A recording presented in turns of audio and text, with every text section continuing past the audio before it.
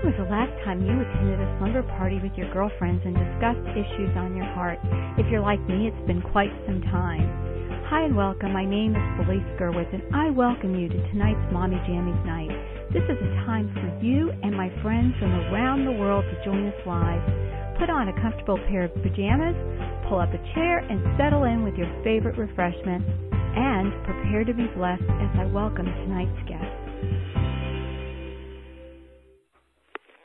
Well, hi, everyone, and welcome. I am so blessed to have you here today. And before we went live, I was reading off where people are calling from, and it's all over the U.S. So we just welcome those of you here. We welcome those who are live on the MommyJammiesNight.com website. Welcome to all of you.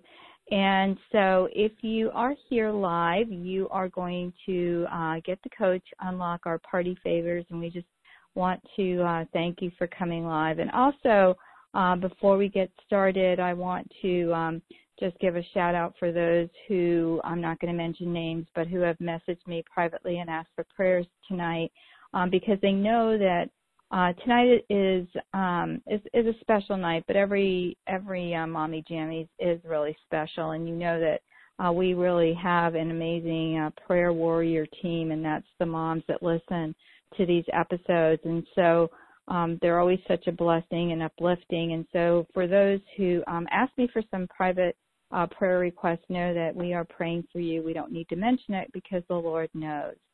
Well, tonight I have a very special guest, and I have wanted to meet this gal for quite some time, and we have a lot of mutual friends, but I don't travel a convention trail, and so that would be one of the ways I would meet her, unless she comes to Florida, and then I'll get to meet her. But tonight our very special guest is Linda Hobart. Welcome, Linda.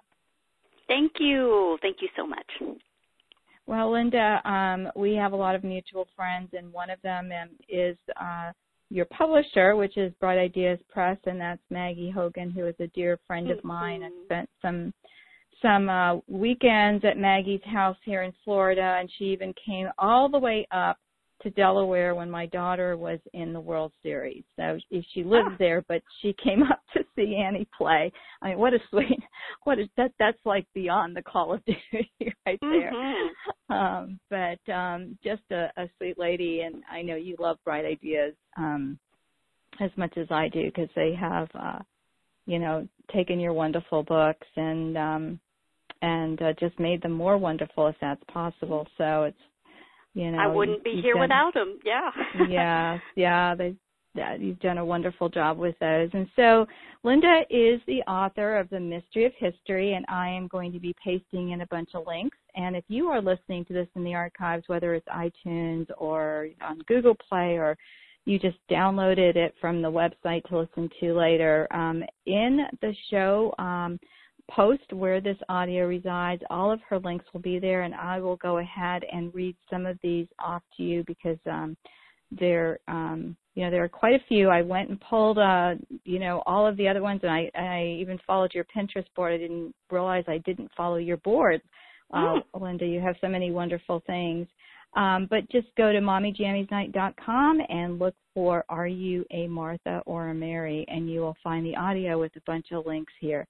So the first website is mysteryofhistory.com, and also if you go to the mysteryofhistory.com, there is a section there that has all of Linda's social media, but she's got a great Pinterest board. She's on Google+, on Twitter, and so those are probably the main ones. And just look for and it's The Mystery of His for Pinterest, and it is the with a TH, which I kept forgetting, Linda, right? Yeah, you got to have the in there. Mm-hmm. Yeah, I'm such a Mary.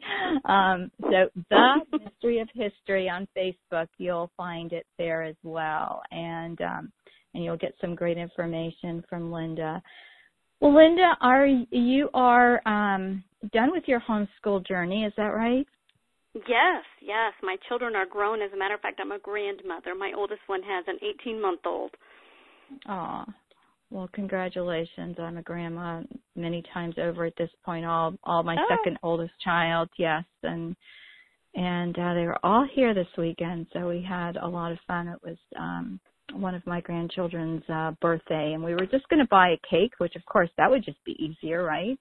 But I had this cake floating around that I knew he would like, so we ended up making it, and I waited till they came here to decorate it, so we had a good time. It was really fun.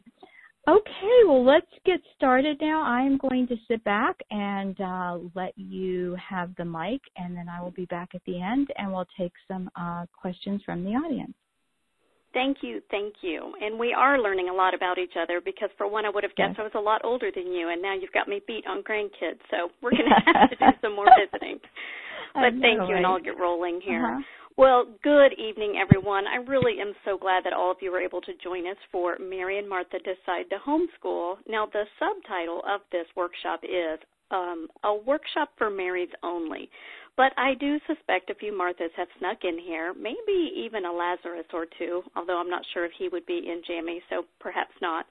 But regardless, all are welcome here because I think really most of us are a little bit of Mary and a little bit of Martha, though I promise that this session will be most helpful to Marys just because I am one through and through. And as may be obvious, if Mary and Martha homeschooled, well, Mary's clearly the one that needs help. Martha, she's the one who has it all together. She's organized to a fault. And Mary, I just think, well, she's really got a heart to teach her kids, but she is struggling to get it all done. Do I hear an amen? So I hope to give all the Marys who may be joining me here a few practical tips on getting things done and some encouragement for when you don't. And Martha, I am going to love on you too, whoever you may be out there, because Jesus loved Martha as much as he did Mary. He only fussed when she was sidetracked by her actual giftedness. We will come back to that. You know, I want to say too, as a self-proclaimed Mary, homeschooling was hard for me. I mean, really hard. I was always battling my inadequacies. But I had one thing going for me, so be encouraged by this, Marys. I really loved my kids. I didn't love homeschooling. I would never claim that, but I loved my children, and that is what got me out of bed in the morning. Now, granted, the bed was probably unmade for the rest of the day, but I was out of it, and my feet were on the floor. So I hope you're smiling at that thought.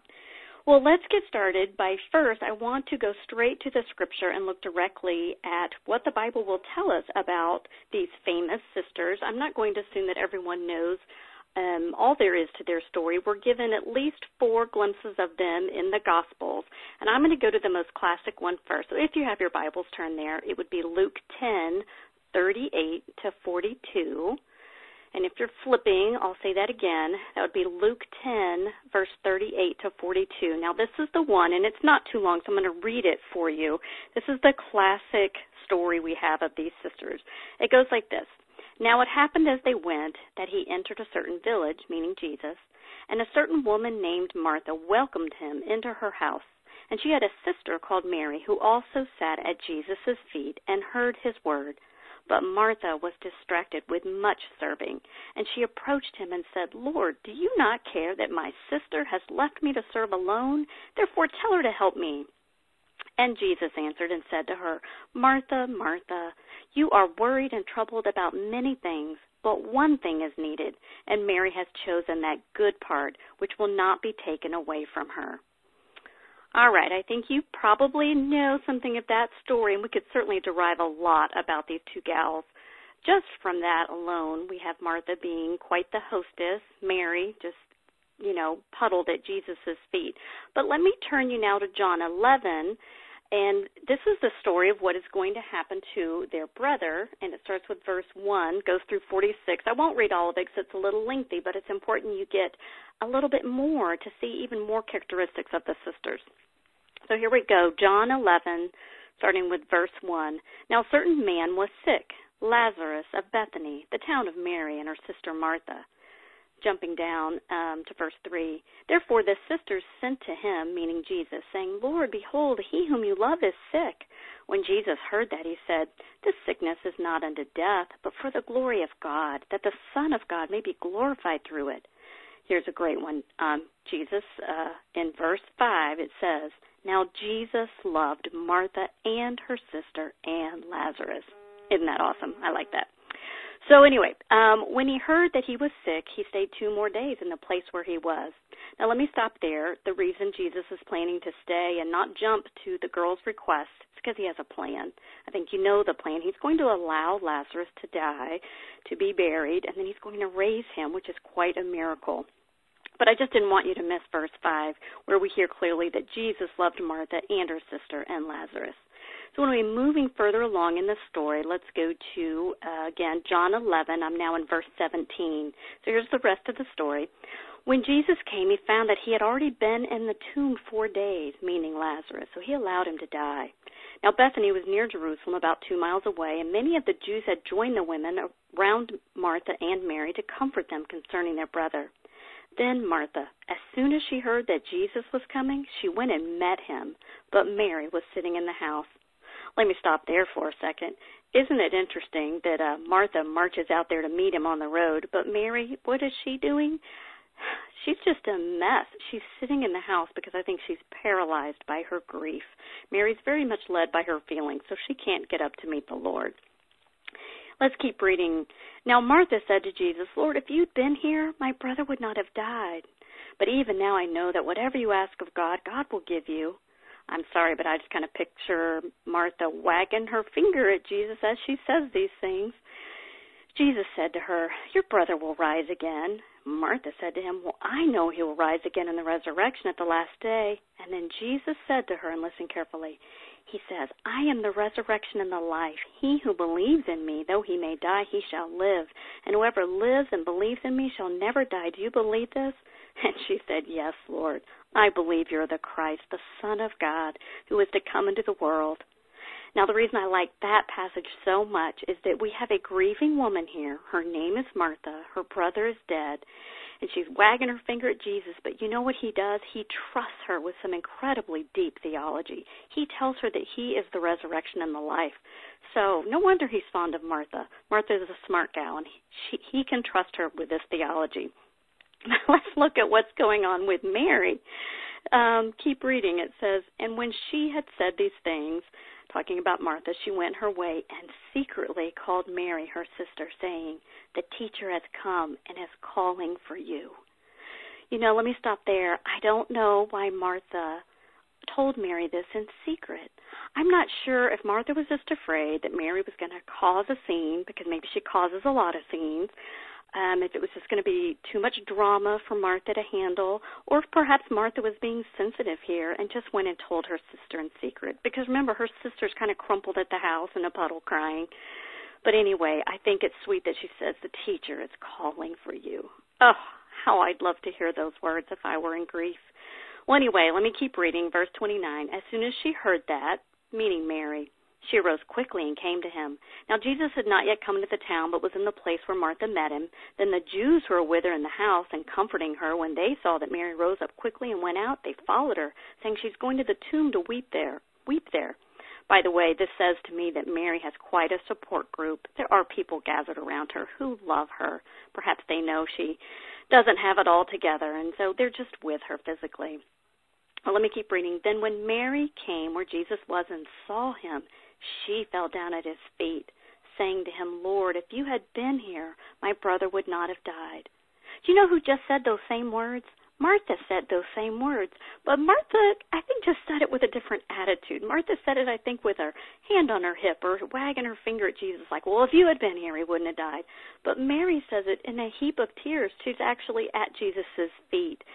She is grieving a little differently. Like, Jesus, if you had been here, my brother wouldn't have died. Keep going. Therefore, when Jesus saw her weeping and the Jews who came with her weeping, he groaned in the spirit and was troubled. He groans when we cry, ladies. And he said, where have you laid him? And they said to him, Lord, come and see. And then verse 35, Jesus wept. By the way, why did Jesus weep? Did Jesus weep because Lazarus is dead? No, he happens to know that he's about to heal the man and bring him up from the dead. He's weeping because he sees this grieving woman and her friends. I don't know, ladies, but I need to know that the Lord watches when I grieve. I need to know that, and we know that right here. Well, moving down, let's see. Jesus, again, groaning in himself, came to the tomb. It was a cave, and a stone lay against it. And he said, take away the stone. Now, here's something almost funny. Martha, the sister of him who was dead, said to Jesus, Lord, by this time there is a stench, for he has been dead 4 days. Do you realize Martha almost stopped a miracle? You know why? Because she's a planner, and she's a thinker. And the first thing that occurred to her when they marched over to the tomb is, wait, he's been dead 4 days. It's going to smell in there. So see, Martha is still always thinking, always thinking. Jesus stops her, though, and he said, did I not say to you that if you would believe, you would see the glory of God?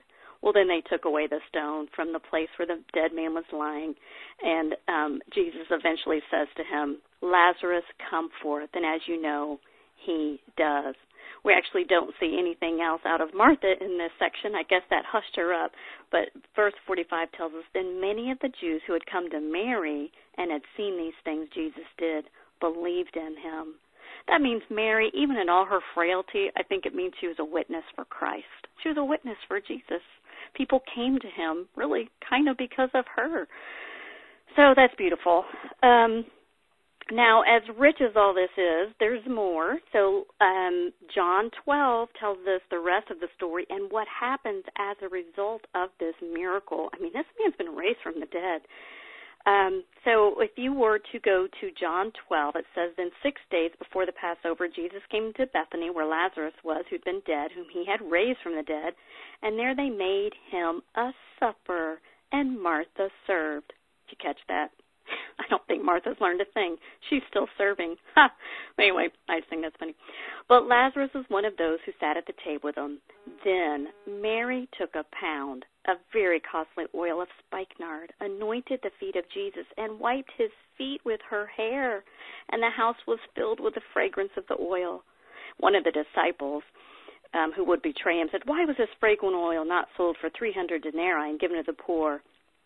This he said, not because he cared for the poor, but because he was a thief.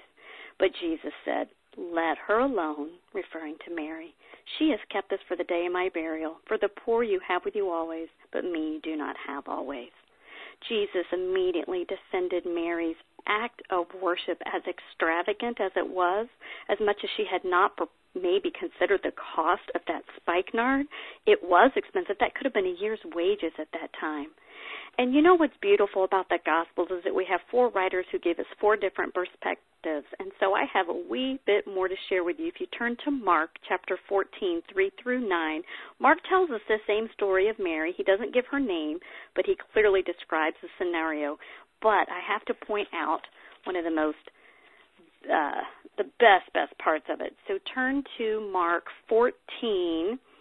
And just jumping down to when Jesus is going to rebuke Judas Iscariot for him fussing at Mary. Here's what Jesus said, verse 6. But Jesus said, let her alone. Why do you trouble her? She has done a good work for me. For you have the poor with you always, and whenever you wish you may do them good. But me you do not always have. She has done what she could. She has come beforehand to anoint my body for burial. This is a foreshadowing. And then here's the verse that just gives me chills. Verse 9, assuredly I say to you, wherever this gospel is preached in the whole world, what this woman has done will also be told as a memorial to her. A memorial. That means of all the things that Jesus thought that might be remembered besides the gospel, he thought that the faith of Mary, the earnest, broken-hearted woman that she was, who just worshipped him for the grace he gave her, he thought that that would be remembered forever with the gospel. So I hope that that inspires you. It does me. It really does me. So, okay, thank you for sitting through that rather lengthy Bible portion. But again, without that as our foundation, it would be hard for me to take the rabbit trails I'd like to take now, because I'm going to certainly interject a lot of how I would see Mary and Martha if they were in our world today and if they were homeschooling. So let's first just look at them in our world today. Here's what I think they'd look like. We'll start with Martha. Martha is a pretty well put together woman. She's task-oriented. maybe a soccer mom. She's very likely to be the chairman of multiple committees, and the reason is very simple. Martha is naturally a planner. She is methodical. She thinks in concrete terms, in a sequential manner. Now, friends and family may label her a control freak, and she's not the most flexible person. And I say that because she's probably going to put a task above her feelings. And she will believe this is the higher calling. She really thought serving at the table was a higher calling than being at Jesus' feet. So, Martha, again, she's a servant to a fault, at least according to Jesus, who just found her a little too busy to give him attention. I'll just say Martha is a thinker more than she's a feeler. Those are some key words.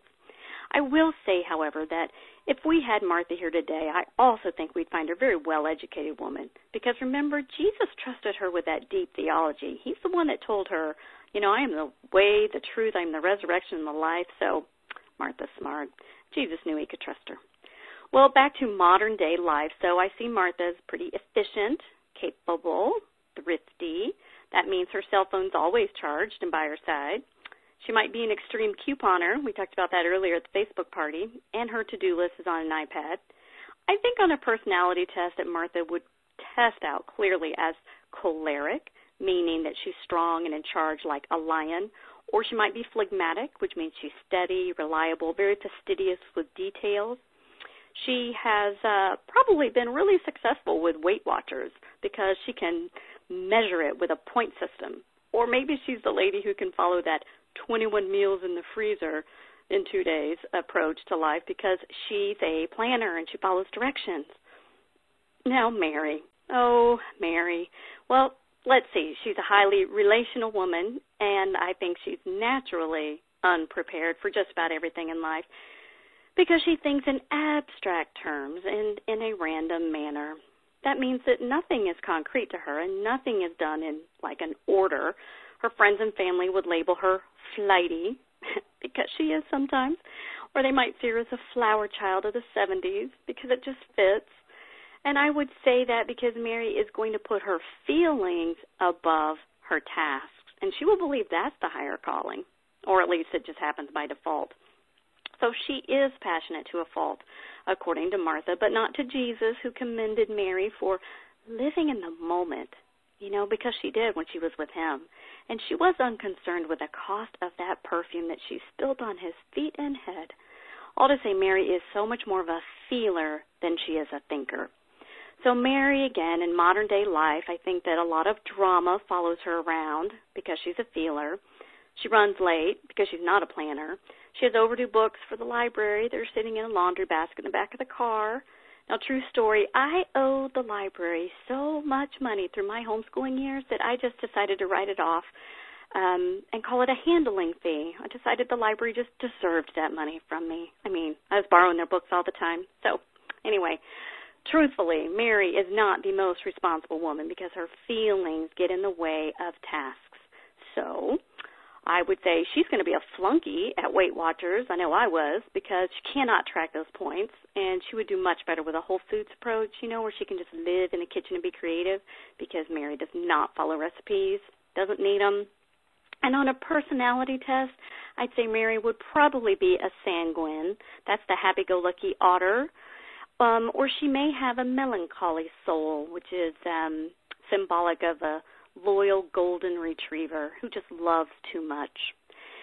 Now, since Mary is led by feelings above all, that means her cell phone is dead at the bottom of her purse, along with some trash and those half-eaten granola bars that I mentioned earlier. And, the reason for the granola bars is because she didn't plan for lunch in the middle of those errands. And, she might also be a hoarder because she can't depart with sentimental things. By the way, I just have to ask, and I know y'all can't answer me directly, but have you ever watched back-to-back episodes on TLC of The Extreme Couponer and The Hoarder? Those shows absolutely fascinate me. And obviously, Martha's the one who can save $200 on her grocery bill, and Mary's the one who just doesn't want to throw away the baby teeth of her children. Raise your hand, if it's humanly possible, if you have the baby teeth of your children saved somewhere. I do. They're in a little box in my jewelry box, which, by the way, the longer you have them, the worse shape they're in. If I open them today, they're nearly crumbled. My children are adults. Anyway, in closing this description of Mary, let me direct you to something that might be a new thought toward her, maybe a new perspective on her. I personally think that Mary was at the feet of Jesus, not because she was so holy. No, on the contrary. I think she was at his feet because she is such a sinner. Her big heart, the one that struggles with boundaries, the one that finds it difficult to do the right thing, I imagine it's led her down a path of sin. You name it, she's probably wandered there and back. So I think that Mary is worshiping Jesus out of pure gratefulness for grace and salvation. She needs it. At least that's very true of me. Now, Martha, I think Martha simply struggles to find that deep sense of worship every now and then just because she has played by the rules. And it's only because of her love and devotion to Christ. She's maybe not as tempted to commit such grievous sins as Mary does. That would go against her nature. You got to love Martha for that. As a matter of fact, I do love the Marthas in my life, so let me tell you a little bit about them. My story wouldn't be complete without this picture. My mother is a rock-solid Martha with an immaculate home and a well-stocked pantry. Okay, you picture that? My firstborn is a Martha. That means she made her own lesson plans in about 5th grade because I failed. And then I married a Martha in male form. And he's the guy that runs a pretty tight ship around here with our finances, and he budgets us to the penny. So if you can get this, people, this means I am surrounded by very capable, efficient individuals who I cannot begin to measure up to. Going back to my mother for just a second, she's a wonderful person who I really ought not to compare myself to. Oh, as a devout Martha, that meant that she would put tasks over relationships. And that meant that all our meals were on time. She made our beds. Honestly, I'm ashamed of that, but she probably made my bed till I was in high school. And she cleaned the house by herself because she wanted it done a certain way. She was a perfectionist. So truly, I was cared for and loved by what my mom did for me and our family. She never grumbled about it. She enjoyed doing for the people that she loved. Can you see that? But as a pure Mary, I just have to confess, I don't have a servant mentality at all. It hardly exists. I can barely take care of myself, much less other people. I hardly, if ever, made my children's beds because mine is only made half the time, and that's when he does it. So just in contrast, I don't love people by what I do for them. I love people by how I spend time with them. So I teach, I pray, I invest, I write. Those are things of a Mary. Instead of let me say that again. Instead of scrapbooking, which is very much a Martha thing, I kept written journals for my kids, which are a collection of love letters from me that I started writing while they were still in the womb. So if it's not obvious, I was a softy mom, and that actually made parenting rather hard. Now, let's move forward and try to imagine Mary and Martha more literally in the world of homeschool, which I think is very Martha-oriented. So let's start with her. I imagine Martha would have pretty flawless lesson plans and very organized field trips. And I think her children would probably all play musical instruments because it requires dedication and hard work. They might also be in speech and debate because of all the discipline required for that. Martha has maybe chosen the classical approach to education because, come on, we all know it's the most difficult. She thrives on the planning that's needed to accomplish it. In fact, she might have an 8-year plan already in place to get that last one through. And she perhaps is the lady who will sell her old curriculum to pay for the new. And she is the kind of woman you truly want to run your homeschool co-op because she'll do a darn good job at it. Now, Mary. She is much more likely to be an unschooler, or say that she's eclectic. Eclectic just means that she goes with her favorite curriculum or her favorite author, subject by subject, paying no attention to the cost. Let's hope there's a budget for it. She really is a curriculum junkie because she is led by her feelings. I hope some of you are nodding there and smiling, and I hope that you find me as an author. Well, Mary will never sell her old curriculum to pay for the new curriculum because it's too tedious to enter all those ISBN numbers. It's just never going to happen, so she just stacks it. It's in lots of boxes.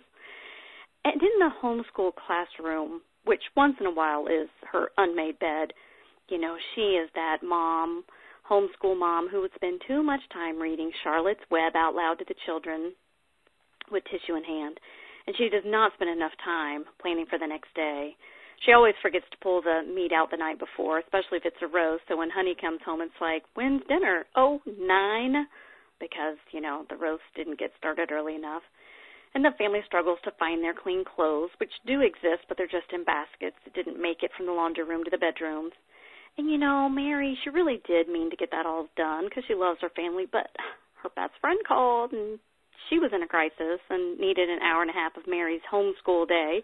And then the 7-year-old had a meltdown, and that took another hour to deal with because Mary is tender-hearted. And so, I'm sure you can picture this, half the lunch dishes are now stacked in the sink, and the other half are in the living room where the kids migrated to play video games because Mary's on the phone. She really is not the woman you want to run the homeschool co-op. You really don't want her to run anything. But you do want her to counsel the new people because she'll spend hours with them, and she cares greatly. And one little thing for all my Marthas out there, please don't hand Mary a list of to-dos to try to help her out because it won't help her. For one, she might lose the list. But what you really need to give her to motivate her is a hug and tell her that you appreciate her heart. She thrives on that. And actually, out of love, she'll eventually do what she needs to do because she does want to keep your love. That means a lot to her, too.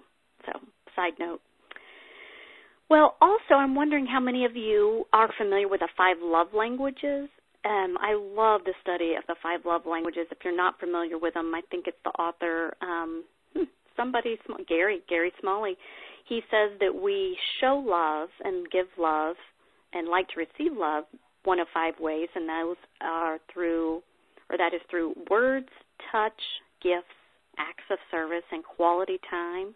Well, you know, I don't think there's any exact science to this, but if there were, I would suspect that Marthas would be very good at acts of service and good at gift giving because those require some forethought and planning as well as tape and wrapping paper, which Mary never has.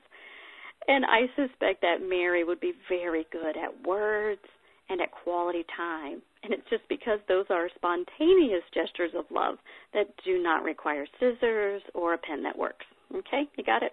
So, by the way, the love language of touch, I think, can go either way. It's rather spontaneous as well. So, okay, well, I promised that I would try to get to some practical tips. So now that I've got all this philosophical part behind us and maybe painted you a true picture of of what we really see of Mary Martha in the Word, as well as how I think they'd be in real life today and how I think they'd look as homeschool moms, I want to now give Mary some tips on what to do around her house, what to do in the classroom, and what to do at the feet of Jesus. So those are the 3 things we will end on tonight. Starting with around the home. Well, I have had 31 years of marriage and homemaking to kind of get better at being organized and efficient.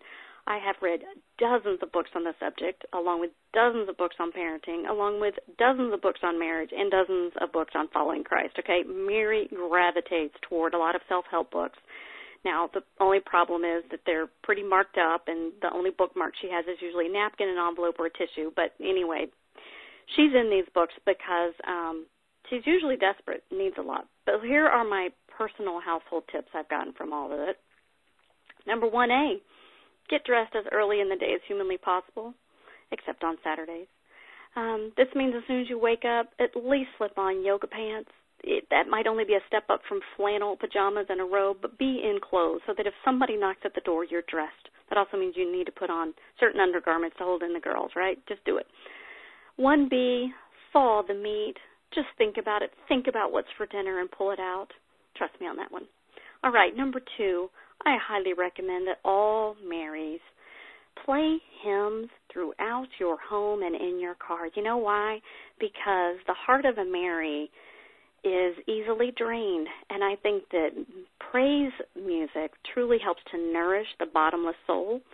And if you are reading something, have, the non-word version of the hymn playing. But if you're not reading, have those words piping through your home with such rich doctrine in them. They're good for all of us. Number 3, Mary, you need to delegate a lot of your chores. You're relational, you can't get it all done, and use that weakness actually to your advantage and recruit help. That means tell your children for the 100th time that you're not real good at this, and you draft them to help you with your chores. And that means that if you have some little Marthas who you're raising, you give them a list, if you can make a list.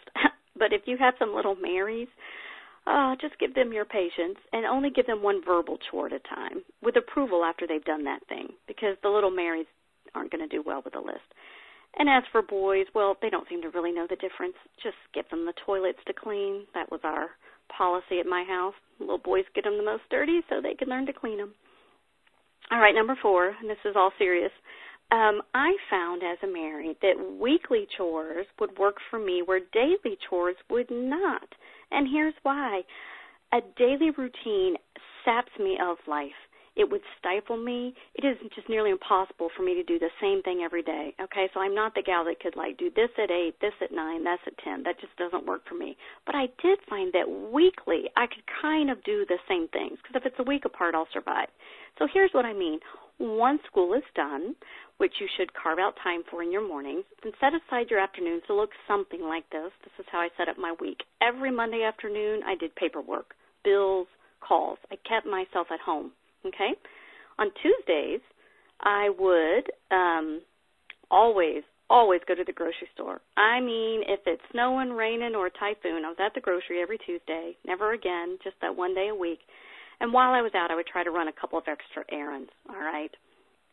Wednesdays, that was always the day I'd stay home again, and I would do things that were near the kitchen, like I'd do laundry. I would make that my extended day in the kitchen, like if that was baking or just some type of meal prep. So that would be Wednesdays, because, I had just been to the grocery store Tuesday, so I had meat I could divide or whatever. Thursday was always my project day. That's when I would do something that was not homeschool or not, a project day for a church project, and maybe a wallpaper, paint, deep organization, anything. But Thursday was that day. So if, I'm thinking about it on Monday or Tuesday, I'm saying no, but I know Thursday's coming and I can have that day. Then on Friday, we always cut school short on Fridays, and that would be our cleaning day. And that's, again, I recruited my children. We put on fun music like oldies, and we got to town on that, and we cleaned our house. That way it was clean for the weekend. And I really am glad I did that with my children. They all know how to take care of a home. So that was my week. Take it or leave it. Maybe that'll work for you. Number 5, and I'm still looking for things around the home to help out a Mary, so stay with me here. Number 5, I would try to learn to practice the rule of 3s. I don't know what it is. 3 is just this magic number, but here's what I mean. First, have 3 files in your house for all important papers. Follow me. Have a little bitty file for little bitty papers, like cards, business cards, dentist appointments, things like that are on little cards. I have a coupon organizer that has all these little cards. Now, it might be a disaster inside, but that's where all my little pieces of paper are. And then I have a medium file that sits out on a desk for date-sensitive items like invitations, bills, things like that. So medium file. And then I have a bigger file for bigger papers. And that's it. There's no papers in my drawers. I have these all out in these boxes. The reason is that I just know that if I don't have everything in one of 3 locations, I'm just going to be into trouble. So it's simple. I have 3 places for 3 different shapes of paper. And as a side note, you know what you're not going to put in that box that might be on the floor of big things, or what you're not going to put in that medium file? You're not going to put coupons in there. Okay? I hereby give all Marys of this world permission to throw away all coupons, to throw away all those Kroger flyers, the things that come that bombard you and taunt you to cut out paper. I give you permission not to do it. Those are tasks for a Martha to do, and she does them well. We'll come back to that later. Now, back to the rule of 3s, I also try to only have 3 places to write myself notes. First, on Post-its. Post-its are Mary's best friend. They're everywhere. They're all over my house. There's one on the back door that says, Linda, your phone. There's one that I hang often on the kitchen sink that tells me to make a phone call. I have right now 5 sitting on my computer. Okay, so Post-its. Second, I have a wall calendar, but I don't hang it on the wall. Because if you hang a wall calendar on the wall, it's really hard to write on. So my wall calendar sits flat on my desk so I can scribble all over it. And then 3, I don't like to make lists. Mary don't do lists well, but every now and then I really do need one. And so if I do, I have this special spiral notebook. Sometimes I put it on a clipboard so that I just can't lose it, and it also sits on my desk. And after I do a to-do list, and whenever it's eventually done, I throw the paper away. And then there actually is a very fourth secret place. Breaks my number sequence here, but I have a secret fourth place for notes. And I haven't met a Martha yet that uses this, but I know a lot of Marys that do. And this secret place is the back of my hand. Yeah, I am known to have a lot of notes right on my hand. You know, that little place right near your thumb where you're destined to see it. And I use a Sharpie. And I put notes right there. So anyway, ask your Mary and Martha friends who writes notes on their hands and see if my rules don't apply. Okay. Back to our 3s. I tried to not ever leave my house, especially in my homeschooling days, unless I had 3 errands to run, just to be more efficient with my time. It kind of makes you think and create second and third reasons to leave the house in case you have one reason you do have to leave the house. I mean, come on, ladies, you do have to think ahead sometimes, and that means, wow, I'm going to the grocery store anyway, so while I'm out, I will do one of these things, like get gas, surprise the husband, maybe go to the bank, drop off those books to the library that you owe a ton of money on, or maybe get rid of those bags to Goodwill, because I know you've got them. They're piling up, and you're going to feel really good about yourself. So streamline your errands. Run them all on that one day that you get out. And then, let's see, I have just a little bit more on these 3s. As for menu planning, I actually sort of menu plan, but many a week goes by where it just looks like this. I enter the grocery store, and all I do is try to think quickly of 3 meat dishes. I write them on the back of the envelope in my purse, throw in some vegetables, and then stock up on non-perishables. That's menu planning, as far as I'm concerned. Now, and if you keep that envelope or whatever other scrap of paper you wrote on and eventually repeat those meals, you've really got a little bank, a menu bank that might get you somewhere over time. So write those down when you can. And let's see, remember when I told you you're going to throw away all those coupons that you get bombarded with? Well, here's what I want you to do. Instead of couponing, you're at the grocery store or Target or Walmart and something's on sale at the store, buy 3 of it. That means buy 3 of your favorite toiletries, 3 of your favorite snacks, 3 of your favorite staples, et cetera, et cetera. And, you know, you didn't learn of that sale because you looked at that flyer in the mail because, remember, you threw it away. But you saw the tag on the shelf and you're smart. So buy 3 of everything when it's on sale. And then you have sort of, kind of beat the system. Or you saved at least a little bit. Okay, you could sleep at night. Now, I hope y'all are comfortable in your jammies. I wanted you to know I did put some on just for this occasion. And I actually picked out cute ones, still thinking you might be able to see me. But maybe you really can't. But I am in pink pajamas with black polka dots. So there, just wanted you to know. Now let's turn to some more good stuff for Mary. At least I hope it's good stuff for her. Let's talk about the homeschool classroom and what Mary can do to help survive it a little bit. Because remember, homeschooling's hard for Mary. It's kind of a Martha realm. It requires a lot of organization. And this might even help a few Marthas. I don't know. I do think that if Martha's listening, she's taking notes, and she's always learning, so maybe there's something in here for her too. Number 1, host an in-service day once a month. You know, the schools do it. Why shouldn't we? That means one day a month you set down all written work, you put away the school books, and you still call it a day of school, but you're only going to teach home management to your children, which means you're going to make them work, which means they're probably going to wind up in the closets getting rid of the clothes that they've outgrown. Not that I know what's that like, because I rarely outgrew my clothes. I'm very short. But my children did. They were normal-sized, and so, you know, we always had stuff piling up. So host an in-service day. Do a house project. Maybe you can decorate for Christmas or Thanksgiving, like I said, or just clean through some drawers. I have to tell a funny story. My kids actually reached a point where they hated in-service days. They would rather have done algebra than work with me on their bedrooms. But, you know, they needed to learn to work. Number 2, here's a good idea for a Mary, and that is to hang a lunch menu on the refrigerator that's written in Sharpie. Do you follow me? I found that large families have this figured out because, large families, the kids are happy to just get food. They know that it's slim pickings and they're happy that food exists for them. But on smaller families, like I only had 3 kids, I think there's a lot of huffing and puffing over food. And, they think mom's a short order cook. And Mary tends to be led by her feelings. So I'm just thinking if you have a lunch menu posted, it stops some of that quibbling. Number 3, this may be an obvious one, but Mary, please do not pick up your phone or try to run errands during school. You can't multitask. And yes, I was guilty of this. I did sometimes let my friends creep in on my homeschool time, but I shouldn't have. Number 4, I highly recommend that homeschool mothers or fathers would cut off their students by a certain time of day and say, for example, by 2, If you've invested your morning into the children, I'd say by 2, you're done.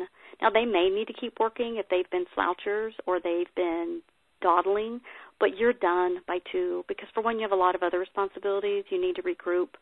I know when they were younger, we probably only homeschooled from, say, 9 to 12, but as they got older and had more subjects, we homeschooled pretty faithfully from 9 to 2. I know that sounds crazy that even as a Mary I had that time carved out, but I knew I had to. We were dedicated workers.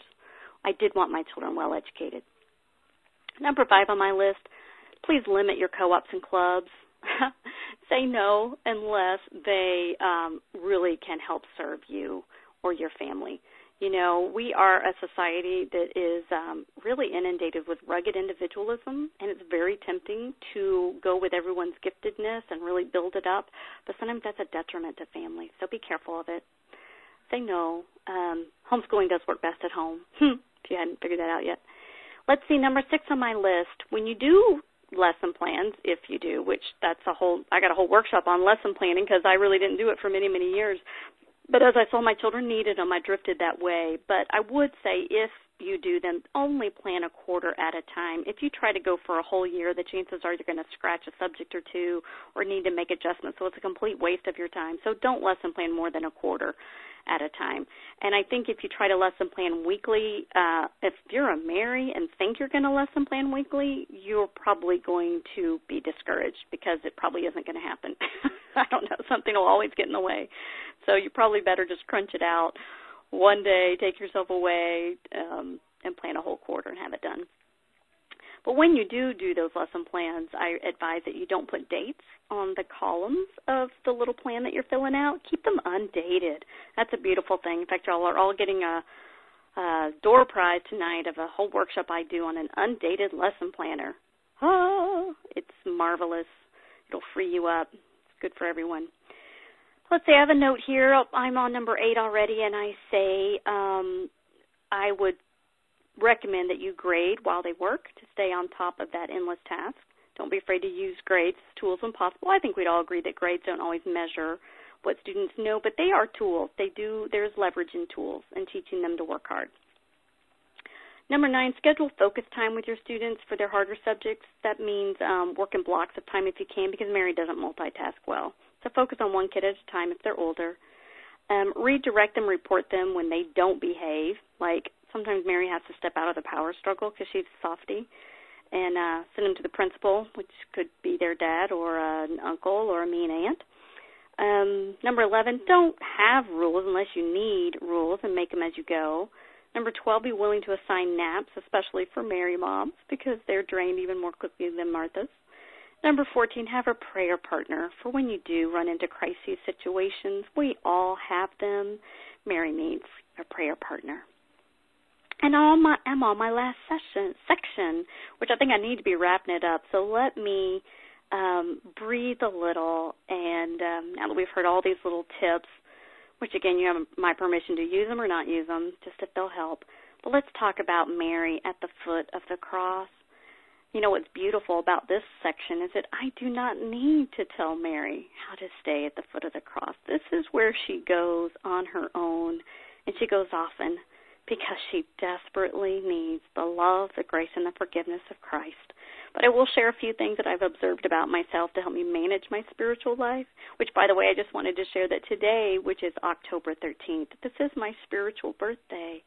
I was saved 37 years ago today. I was 17 years old. So if you want to do the math, that means I'm 54. Shh, just don't tell anybody. A little insider. Of course, I'm being recorded, so I guess it's not that inside. Anyway, here's what I've learned to do with my spiritual life. Is number one, I've created a portable quiet time bag. And you know why? Because Mary needs a lot of scenery. She needs to be able to walk to the park with her Bible or out the back door or in a quiet room in the house. So I've always had a quiet time bag that could go with me somewhere, and that's where I keep Bibles, several translations, journals, pens, and I always have tissue because Mary cries a lot. Number two, I don't recommend that Mary ever try to follow dated, scheduled readings. Oh, those are such a painful thing for a Mary. You can't schedule her heart and when she's going to be responding to God's word. She can trust it. She can trust her heart, and she might be better off, say, choosing a theme to study for a year or maybe a theme for a quarter or just one verse to focus on for a long period of time. So scheduled readings, that whole read through the Bible in a year, that's not really for Mary. I have down here, and I've mentioned this before, but Mary should really keep accountability in her life. She needs it because of her runaway heart. I know I need it. Number 5, I say when it comes to discipleship, pray for divine appointment if you're a Mary rather than maybe scheduled meetings with someone you're seeking to disciple, because it just seems like, at least my life, it rarely allowed me that luxury of formal discipleship. You know, I love it. I was in ministry for years, but as a homeschool mom, I knew I needed to choose to disciple my kids first and women second, depending on the season of my life. As a matter of fact, now that my kids are grown, you know, I have recently started meeting a gal once a week for discipleship, and I've discovered she's every bit of Mary as I am. I didn't even know it ahead of time, and so we've had a great time supporting each other in what I would call our flailing Christian walks. Number 6, when all else fails, Mary, and I don't know what's going on in your life, but just stay at the feet of Jesus where you're safe and keep wiping his feet with your hair and with your tears. I know they're there. And remember this, that Mary did not consider the cost of the perfume that she put on his feet. She set aside all practicality and reason. And she thought of the future only to be in the moment. I mean, she set aside thoughts of the future to be in the moment. And Jesus loved her for that. And don't forget this, Jesus said, wherever the gospel would be preached, that her devotion would be remembered. I don't even get that, but I just think it's powerful. I think it means that Jesus gets me. He didn't make me by mistake. He cares about my tender heart, my fragile side, and how easily I'm broken. And he loves me just like he loves Martha. And it's a beautiful thing. So that's a word I have for Mary. And in closing, if you are a Mary, then please just stay a Mary. You can't change if you wanted to, although some of it gets older as you age. I'm learning. It's just me and my husband, so there's less of us to take care of. I do a better job now in my 50s. But for whatever reason God's given you a Mary heart, use it. Use it to love on this hurting world. It needs you. You're good at it, and so just do it and do it well.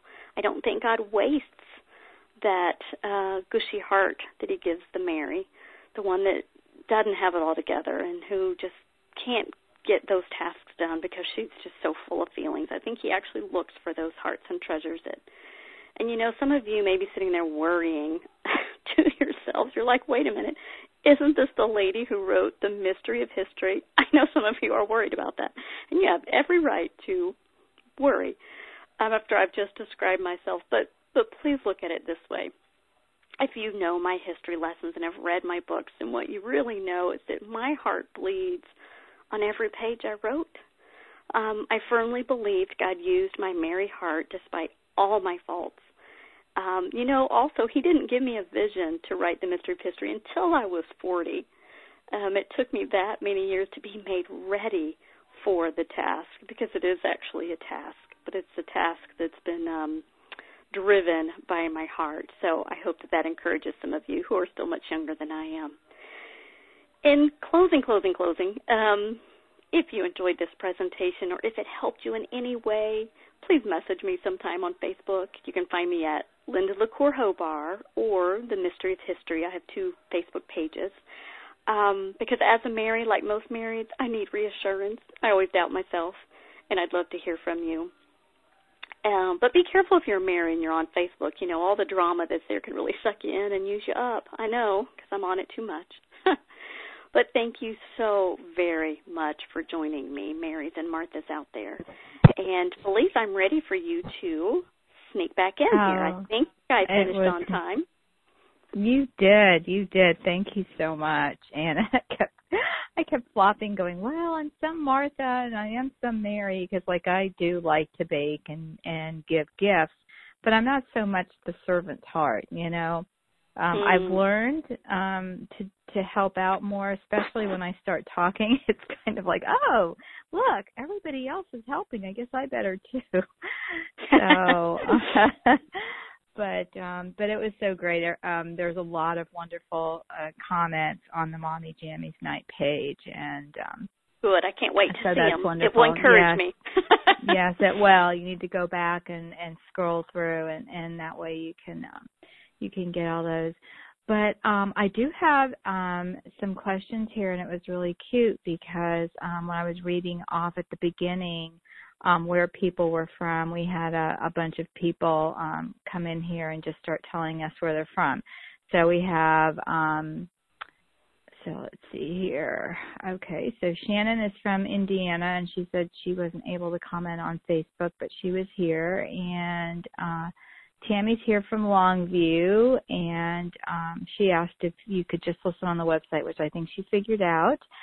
And Christy's from Alabama, welcome, and Jennifer from Virginia, and Tabitha from Louisiana.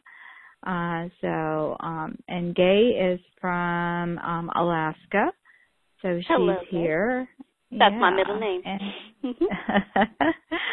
Okay, so here's some of the questions and comments. One is completely off topic, but I love it, from Deborah, who asks, I'm curious if Linda will write a book that goes into U.S. history with more detail. That would be awesome. Ooh, that's $1 million question. Well, I am very open to it, but I'm waiting to hear from the Lord clearly on that one. I've got some revision work to do right now, and I've got a business to run. As you can only imagine, I've greatly neglected my business to get my books written, but I'm open to it. So we'll let you know. Oh, that's wonderful. Okay, good. And someone who was anonymous posted, she said, I guess I'm a bit of both women, not a bad place to be. To keep some love, fun, and snuggles in school. Is it a bad thing to be both? How, and then the next part of it. So let's do the first part. Is it a bad thing to be both? Oh, no, I think it's a wonderful thing. I do. I feel like that makes, almost a perfect woman, because there are things to get done in this world, and we have tremendous responsibility on it. So we need some of the Martha in us to get those things done. But if that Martha can just maintain Mary's heart, meaning she'll humble herself before the Lord and need him, when don't need Martha to sin as much as Mary, because again, I think Mary's kind of a wreck, but maybe I'm just describing myself. Anyway, I think being both is beautiful. And interestingly, I was describing my mother earlier, who I said is a rock-solid Martha, but over time, I've watched her grow to be more of a Mary. And she says every time she's around me that I'm more and more of a Martha as I've aged.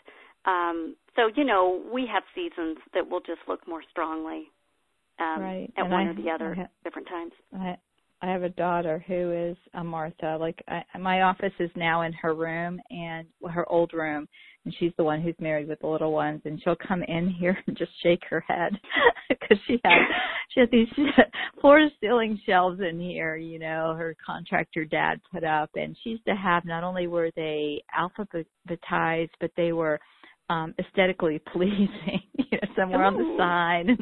Yeah, it looked really pretty. So that's the gifts I get from her is when she comes and tells me she's going to help me organize. I'm so happy. So it's really great. That's okay. Beautiful. Can I tell one more quick story that I meant to say in my thing? I just hope this will make somebody laugh. But back to my mother, who's, again, such a Martha. Here's just a classic thing that she does to me. When I visit her at home, which is in Houston, Texas, I'll go home, and this never fails. We'll be up late at night visiting, and then before we go to bed, she'll say, hey, do you want to go ahead and make the coffee for tomorrow so that in the morning you just have to push the button?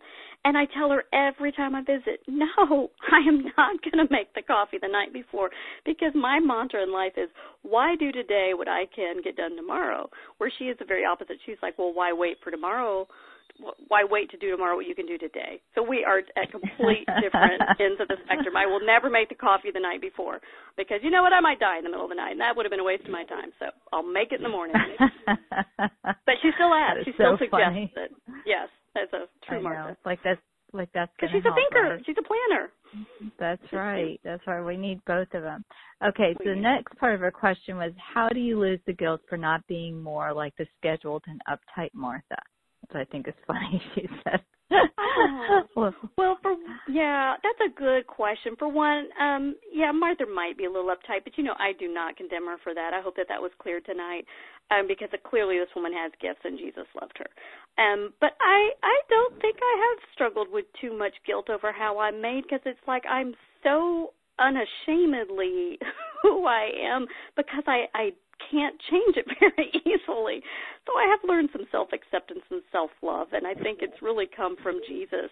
I feel Christ. I feel his grace in my life. And sometimes I just look at him, I look up to the heavens, and I'll say, like out loud, like, oh, God, I'm such an idiot. Just thank you for loving me. And I don't know, I guess because I do feel loved, I don't carry that guilt so much. He made me this way. That's kind of why I said, Mary kind of needs to stay a Mary. Now, I'm not saying she doesn't need to get it together sometimes, especially if she's got the responsibility of school. I mean, get it together, get out of it. But, yeah, I'm not going to lose sleep over how I've been made. That's right. That's right.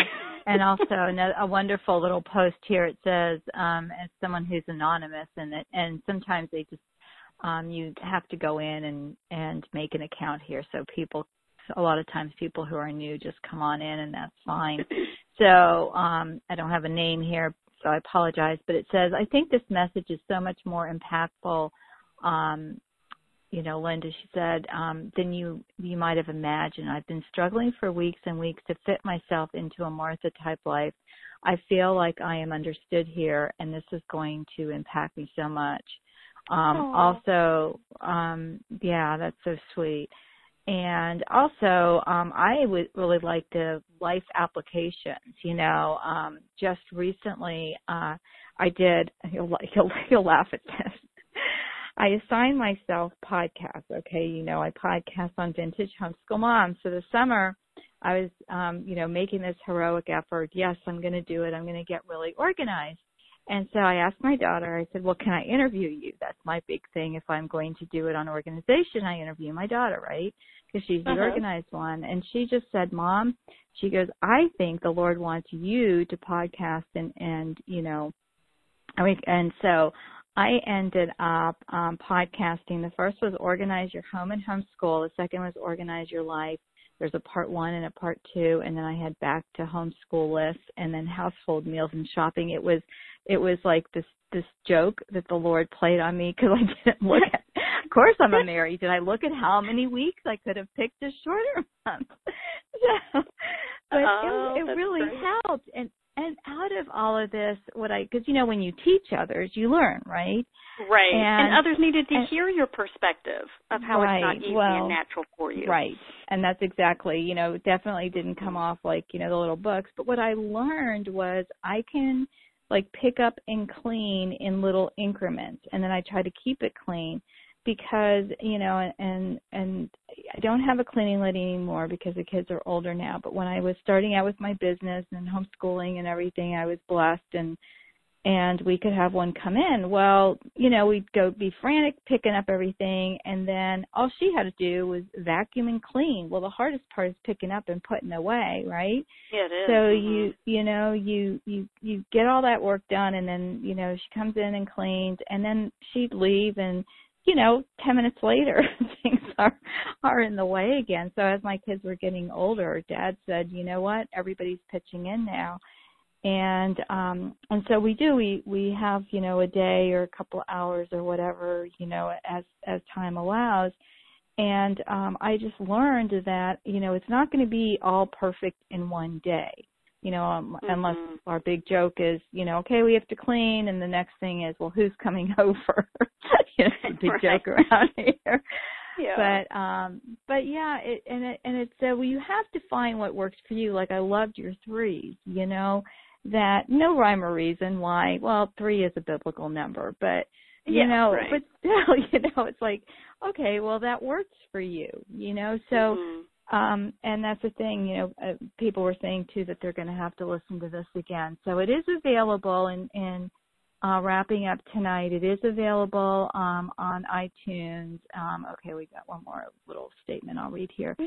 Can I say too to the woman that asked about sometimes the guilt with being a Mary? Yeah. I would say that I certainly would often ask my family for forgiveness. I'm not so big that I didn't think I had to, so I ask forgiveness a lot when I would just lose it. When Mom's just had that day where you've been the one that just ramrodded everything. When it was your fault that everything fell apart, I often ask forgiveness from my family. So very good, and that's wonderful. And then a really sweet note here. It said from Jessica, who's from Stanley, and she said, just want to say that we love Linda and her storytelling ability in our house. We even listened to her sessions from convention. She puts such a light into history and connects some dots, and we all learn so much. So thanks so much, Linda. Oh, thank you. Oh, wonderful. Wonderful. And again, I hope that your hearers understand better, maybe even the heart behind the mystery of history. I think that there are a lot of maybe Martha types, A types who probably do produce things like curriculum because they have that giftedness. But that's why it's almost been an interesting, funny thing on God's part, to put this on my heart to do, because it shows that He really is the author of history, So that is wonderful. Anyway, yes, and I loved it too. Yep, I loved the books, and my daughter's enjoying them now. So, and I didn't know about the audio, so I will let her know that.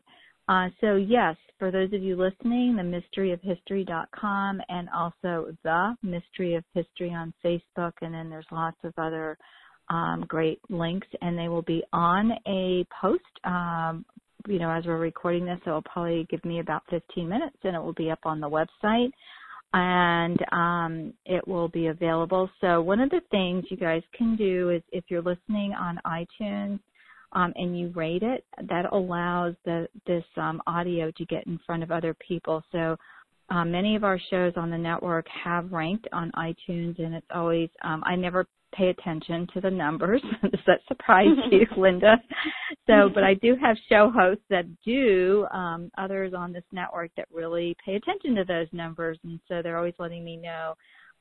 They'll send me a screenshot if my show has been on the top 10 before. So, and that's all the Lord, because it's definitely nothing I'm doing. So if you do, guys, that does, and I forget to tell people, of course, too, to go to iTunes if you're listening that way and rate it, because it does get in front of other people who may not have known about, these Christian podcasts. And this is a ministry for many of us that are doing it. So we really appreciate your help. And Linda, thank you so much for a wonderful session tonight. It has been an absolute blessing, not only to get to meet you, even if only by phone, but also to get to hear your heart and, find out that we are kindred spirits, and one of these days we will actually meet in person, and I look forward to that. We will. Well, let me say to all our listeners, group hug. I think that's what it does. We need a group hug. So we did. All righty. Good night. Thank you, Bye-bye. and good night. God bless. Bye-bye. Bye-bye. I'm so happy you came to Mommy Jammy's night. Please drop my guests a line and let them know how thankful you are that they gave their time. And follow up with me on the Ultimate Homeschool Radio Network Facebook page or via email. God's blessings upon you and your family. Thanks for joining us.